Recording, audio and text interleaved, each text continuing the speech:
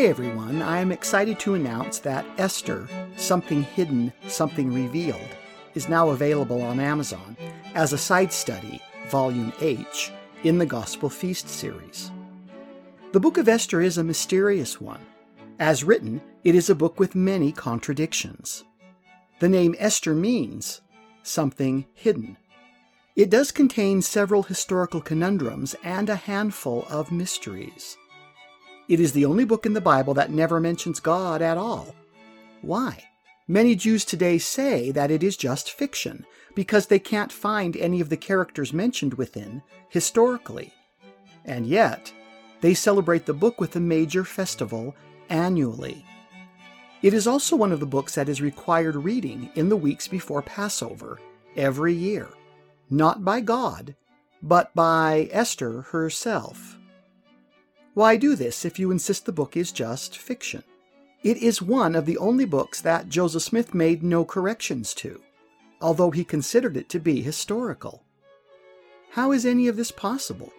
Esther reads as an eyewitness account, but then struggles with the simple logical issues and frequently contradicts itself in some very strange ways. How come? Considering that Esther became the most powerful queen of the world's largest empire, none of this makes any sense. Or does it? Despite the wonderful story, we are left with the puzzling questions. Who was King Ahasuerus? Who was Mordecai? Who was Haman? And actually, who was Esther? The answers may just surprise you. The book is not fiction. And in fact, all of the puzzling contradictions were put in place for a very devious reason, and not by Esther. Join us on this astounding historical reconstruction and be amazed at what Esther really tried to do, and how, had she been able to accomplish what she had tried, your life would be very different right now. You think you know the book of Esther? Are you sure? Let's feast on the Word of God together and see what a woman of God can do when she really puts her mind to it. It also might make an incredible Mother's Day gift for the ladies in your life. Happy Mother's Day.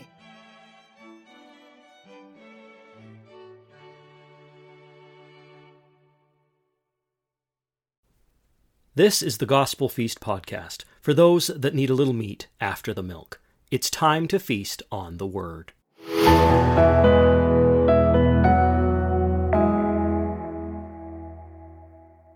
Wow, what an incredible feast we have had on the book of Jonah. I will never see this little book on the prophet Jonah the same way again. So read what is left for us to study in terms of Jonah. Jonah is a tale of second chances and the infinite love of God. The Bible teaches that the God of the universe is actually a Father God. Joseph Smith expanded on this teaching to explain that it is literally true. Secular Christianity pays this concept lip service without embracing it literally. It is the doctrine and witness of the Church of Jesus Christ of Latter-day Saints that humanity, male and female, were and are made in the express image of heavenly parents. We teach unabashedly that if you were able to rip open the heavens and peer into the throne room of God, you would see a glorious man, our Father in heaven, and his glorious wife, our Heavenly Mother, enthroned on high. They are the literal parents of our spirits, and we are literally their children. All of us, all mankind, no matter what race or tribe we claim here on earth. Loving parents do not delight in the suffering of their children. They do not delight in their absence either, but rejoice when the family gathers and look forward to times of reunion. The harsh black and white nature of secular Christianity stands in direct conflict with this truth. It is no wonder that so many religiously minded truth seekers struggle with the simplistic teachings of religions today. Without the knowledge of God as a literal parent, so much of his actions make no sense. Here's a simple one. Why did God create us? Secular Christianity has no intelligent answer. But ask a Latter-day Saint, and it's very simple. God wanted a family. We see the same pattern all around us. Men and women join together in marriage, and they want a family. Here's another. Why does a good God allow men and women to suffer? Again, there is no fulfilling answer from the masses, but ask a Latter-day Saint, and it's simple. Every parent lets their child stumble and struggle to grow. If you rush to stop every lesson and kiss every boo-boo, you end up doing more harm than good. Shall we continue? So-called Mormonism, but really restored Christianity, can continue. We have already discussed how the prophet Joseph Smith came to the realization that it was not possible for the final state of man to be merely one of either heaven, perfect happiness, or hell, eternal suffering. It is not a fair judgment, and since we know God is just, this simply cannot be true. As more and more of the restored gospel came forth, more and more questions were answered and new ones were raised. It was not long before the question came, if God is perfectly fair, is there really any sin so wrong that endless punishment is justified? It is an important question. Even in the unfair legal systems of fallen man, all punishment has an end. Our current harshest life without the possibility of parole ends with death. How then could a loving God be fair in consigning his own children to endless punishment for anything? Certainly, how could he be called fair for such a verdict when the crime was one of unbelief? Unbelief surely can't be as bad as homicide, genocide, infanticide, regicide, patricide, and so forth aside. At some point, there comes a time when every broken law is paid for. Once a criminal has paid in full, is not the prisoner free? The restored gospel and the outpouring of the Holy Ghost upon the saints gave rise to these types of questions. The Lord had vowed that in the fullness of times he would answer every question put to him of the leaders of his church. And thus, the following insightful answer to that very question of judgment and fairness was given to the prophet Joseph Smith. Doctrine and Covenants 19:1. I am Alpha and Omega, Christ the Lord, yea, even I am He, the beginning and the end, the Redeemer of the world. I, having accomplished and finished the will of him whose I am, even the Father concerning me, having done this that I might subdue all things unto myself, retaining all power, even to the destroying of Satan and his works at the end of the world, and the last great day of judgment, which I shall pass upon the inhabitants thereof, judging every man according to his works and the deeds which he hath done. And surely every man must repent or suffer, for I, God, am endless. Wherefore I revoke not the judgments which I shall pass, but woes shall go forth, weeping, wailing, and gnashing of teeth, yea, to those who are found on my left hand. Nevertheless, it is not written that there shall be no end to this torment, but it is written endless torment. Again, it is written eternal damnation. Wherefore, it is more express than other scriptures, that it might work upon the hearts of the children of men, altogether for my name's glory. Wherefore, I will explain unto you this mystery, for it is meet unto you to know even as mine apostles. I speak unto you that are chosen in this thing, even as one, that ye may enter into my rest. For behold, the mystery of godliness, how great it is! For behold, I am endless, and the punishment which is given from my hand is endless punishment. For endless is my name. Wherefore, eternal punishment is God's punishment. Endless punishment is God's punishment. This is fascinating. To paraphrase, the Lord is saying that in order to impress upon the simple minds of humanity the importance of repentance and the need to embrace his commands on earth, he created a mystery. The mystery functioned as a word play. He told the people that their reward or punishment for their life's choices would result in either endless torment and eternal misery, or in endless happiness and eternal life. He allowed the perceived meaning of endless and eternal to soak in so that it might work upon the hearts of the children of men altogether for my name's glory. Or, in order to get the attention of stubborn, prideful, and stiff-necked humanity, he allowed the misinterpretation of these words to stand. People thought the rewards and punishments of the next world were endless and eternal in terms of length of time, and therefore would be more apt to consider God's words and atonement in the here and now during the day of their testing and probation, during the time they could still make lifestyle changes easily. The mystery is in God's definition of eternal and endless. The Lord revealed that he was never referring to the length of time his punishment or reward would take, but rather that it would be given from his hand. Therefore, any place in his word where one reads endless or eternal punishment or reward should read God's punishment and God's reward. This was mind-blowing to the church when it was revealed. The Lord reinforced the need to repent immediately afterward. He knew full well that the moment you give a man an inch, he takes a mile. Silly and small-minded people would immediately say, well, if that's the case, then we can eat, drink, and grope merry, for tomorrow we die. Then we will wait 1,000 years, pay for our own sins, and be done with it all. Note the Lord's counsel now that the cat was out of the bag. Doctrine and Covenants 19:13. Wherefore, I command you to repent, and keep the commandments which ye have received by the hand of my servant Joseph Smith, Jr., in my name. And it is by my almighty power that you have received them. Wherefore, I command you to repent. Repent, lest I smite you by the rod of my mouth, and by my wrath, and by my anger, and your sufferings be sore. How sore you know not, how exquisite you know not, yea, how hard to bear you know not. As smart as man thinks he is, the Lord is smarter. As a God of truth, he had revealed a mystery to his church, but he was quick to add that even if all punishments came to an end at some point, the length of that some point could be very, very long. However, even if that length was short, it could be very, very painful. Only a fool would interpret God's great mercy in ending human punishment as a get-out-of-jail-eventually-free card. We are, and know people who are just that foolish. The Lord continued, For behold, I, God, have suffered these things for all, that they might not suffer if they would repent.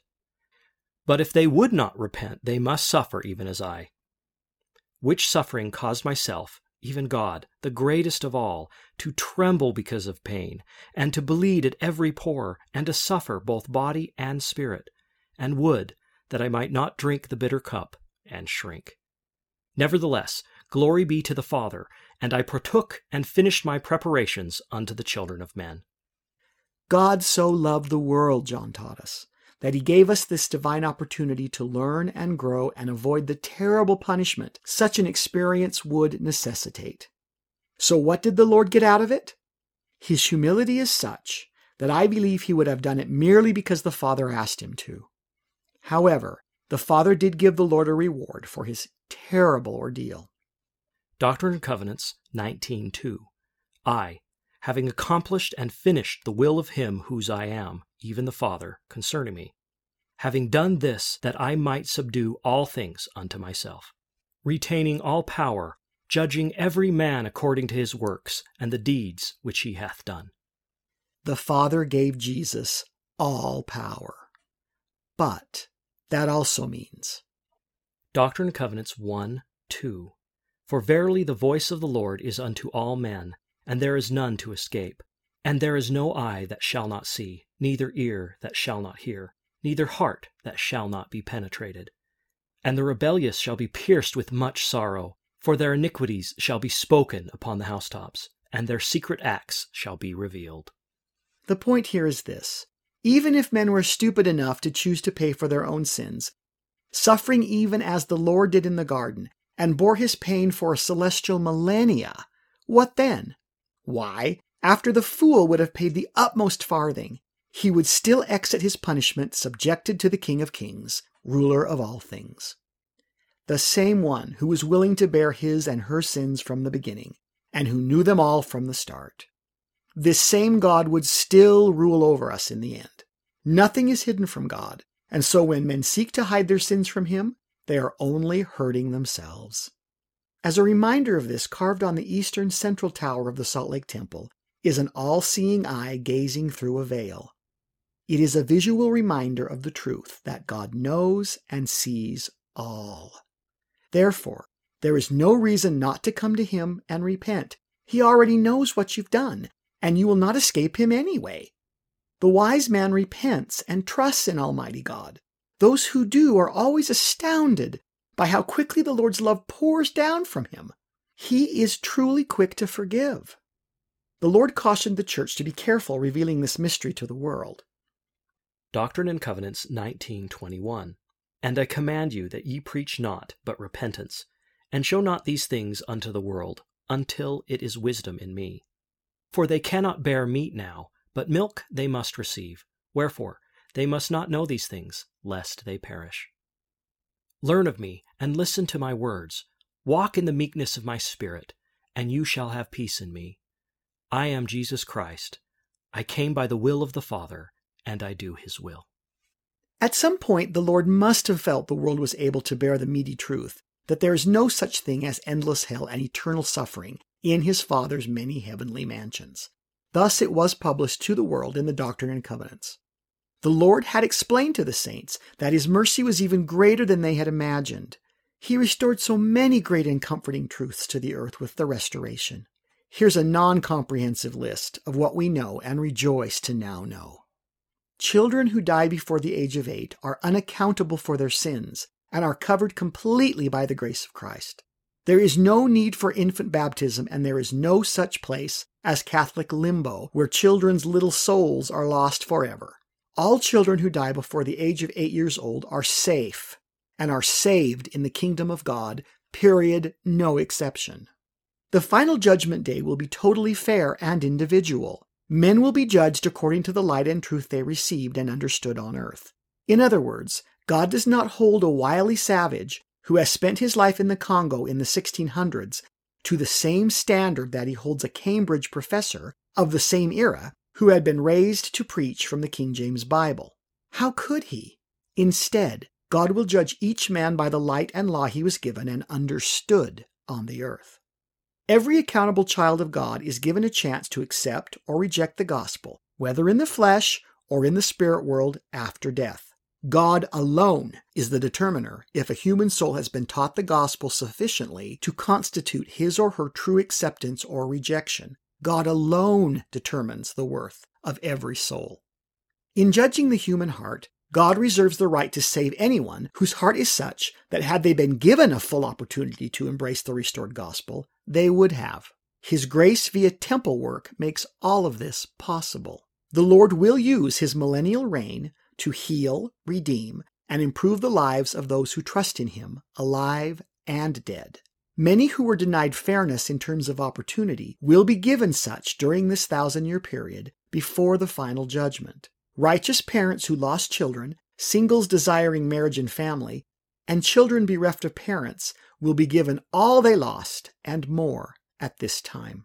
There is in reality no traditional hell as depicted by medieval popes and priests. Moreover, Satan will be punished for his crimes and sins against God's children. He is not a demon ruler equal to God, as some believe, but his kingdom will have an end, and he will be cast into outer darkness, where he will be unable to injure, tempt, or affect the children of God ever again. Within the temples of the Most High, vicarious work for the dead can be performed, and if the dead choose to accept this work, as though they had done it for themselves while alive, God will consider it so. There are more, but you can ferret them out yourself. The knowledge of the restoration is a journey worth exploring, and if you have not yet explored it, start with an open heart and page 1 of the Book of Mormon. You are in for the ride of your life, I promise you. What this all boils down to, if one studies it logically, is that it should be possible, given time and repentance, to rise from one kingdom or mansion of the Father to another. The saints believe that ultimately the only thing holding us back is our own disobedience to him. The ancients called this damnation, and it only makes sense biblically through restored Christianity. Damnation means existing in a state of being held back. One must ask, held back from what? From eternal increase. This is the meaning of the word. Just as water is held back from its forward progression, so are the children of men held back in proceeding with their eternal exaltation. To exalt is to make high. To be exalted eternally is to progress higher forever. It is motion. It is upward thrust. And you should know by now that motion is a male force. This force is called priesthood. If any child of God can be forgiven and allowed to progress forward, given enough time and patience, it is only logical that at some point they will progress. Incidentally, this is exactly what modern prophets have taught. Consider the following statements carefully. What is the advantage coming to those born under the covenant? Being heirs, they have claims upon the blessings of the gospel beyond what those not so born are entitled to receive. They receive a greater guidance, a greater protection, a greater inspiration from the Spirit of the Lord. And then there is no power that can take them away from their parents. Those born under the covenant, or sealed in the temple later, throughout all eternity, are the children of their parents. The parents may still feel after them and eventually bring them back near to them again. President Joseph Fielding Smith. What does the prophet mean when he said there is no power that can stop this? Is it not the work of the temple to seal the entire family of man, from Adam down through the ages, back to God the Father and our Heavenly Mother? If the entire family, save the sons of perdition, are sealed, as if they were born in Abraham's covenant, which incidentally is what we are doing today in the temples across the globe, does this not imply that all can be saved eventually? Here's another one from President Brigham Young. Let the father and mother, who are members of this church and kingdom, take righteous course, and strive with all their might never to do a wrong, but to do good all their lives. If they have 1 child or 100 children, if they conduct themselves toward them as they should, binding them to the Lord by their faith and prayers. I care not where those children go. They are bound up to their parents by an everlasting tie, and no power of earth or hell can separate them from their parents in eternity. They will return again to the fountain from whence they sprang. Children born under the covenant, who drift away, are still the children of their parents, and the parents have a claim upon them, and if the children have not sinned away all their rights, the parents may be able to bring them, through repentance, into the celestial kingdom. President Brigham Young. A staggering thought. Why would any secular Christian wish to embrace the old hellfire and endless damnation of pre-restoration Christian dogma when this is available to them? How can any faith-believing follower of Jesus Christ not stand in awe of the love and mercy which the Latter-day Saints alone claim flows down from the cross of Jesus? Here's a modern recent teaching from President Boyd K. Packer. The measure of our success as parents will not rest solely on how our children turn out. That judgment would be just only if we could raise our families in a perfectly moral environment, and that now is not possible. It is not uncommon for responsible parents to lose one of their children for a time to influences over which they have no control. They agonize over rebellious sons or daughters. They are puzzled over why they are so helpless when they have tried so hard to do what they should. It is my conviction that those wicked influences one day will be overruled. Elder Boyd K. Packer. And here's one more from Elder Orson F. Whitney. The prophet Joseph Smith declared, and he never taught more comforting doctrine, that the eternal sealings of faithful parents and the divine promises made to them for valiant service in the cause of truth would save not only themselves, but likewise their posterity. Though some of the sheep may wander, the eye of the shepherd is upon them, and sooner or later they will feel the tentacles of divine providence reaching out after them and drawing them back to the fold. Either in this life or the life to come they will return. They will have to pay their debt to justice. They will suffer for their sins and may tread a thorny path, but if it leads them at last, like the penitent prodigal, to a loving and forgiving Father's heart and home, the painful experience will not have been in vain. Pray for your careless and disobedient children. Hold on to them with your faith. Hope on, trust on, till you see the salvation of God. Elder Orson F. Whitney. As a fallen mortal man caught between the dichotomy of wanting to be a son of the Most High and fighting with the lessons of life and the whims of an archdemon smarter than I am, my hope and prayer is that God is indeed a God of multiple chances. Repeatedly, the Lord commanded the early saints to preach nothing but repentance, and in this lies the wisdom. Whether God is this or that or this, if men refuse or forget to walk the straight and narrow path outlined by Him and do not repent of their sins, it will make no difference in the end. Thankfully, we have more than one chance to repent. Having studied the plan of salvation, or the great plan of happiness, at some length together, it would be a tragedy to miss the plan that you and I fought for, and that the Lord died for simply because we allowed ourselves to intellectualize away the time of our repentance. With the windows of heaven open to us like never before, and living in the fullness of time, we want it all. I don't believe this desire is unrighteous, but I do believe that therein lies a trap. Satan has an astounding ability to use our individual strengths against us. I think that is why the Lord uses our weaknesses for us. It is easy to swell with pride in our strengths, but it is difficult to forget the mercy of the Lord as He turns impossible desires for betterment into reality. He is more than able to make a weakness into a godly strength. Knowing all of this, and knowing that our Lord Jesus Christ has commanded us all to repent and to embrace His straight and narrow path, His good works, that His grace may be sufficient for us, and desiring a little bit of meat, let's take a look at the plan of salvation even deeper. Even deeper? Wow, what a gospel feast we've been having. Okay, next time Reed says we can go even deeper. We want to remind all of our listeners that this podcast is not endorsed, reviewed, or sponsored by any denomination. All views herein are ours alone. If you are wanting even more, remember that this book series is available. The entire series is available. Gospel Feast Books on Amazon. So until next time, may the Lord be with you.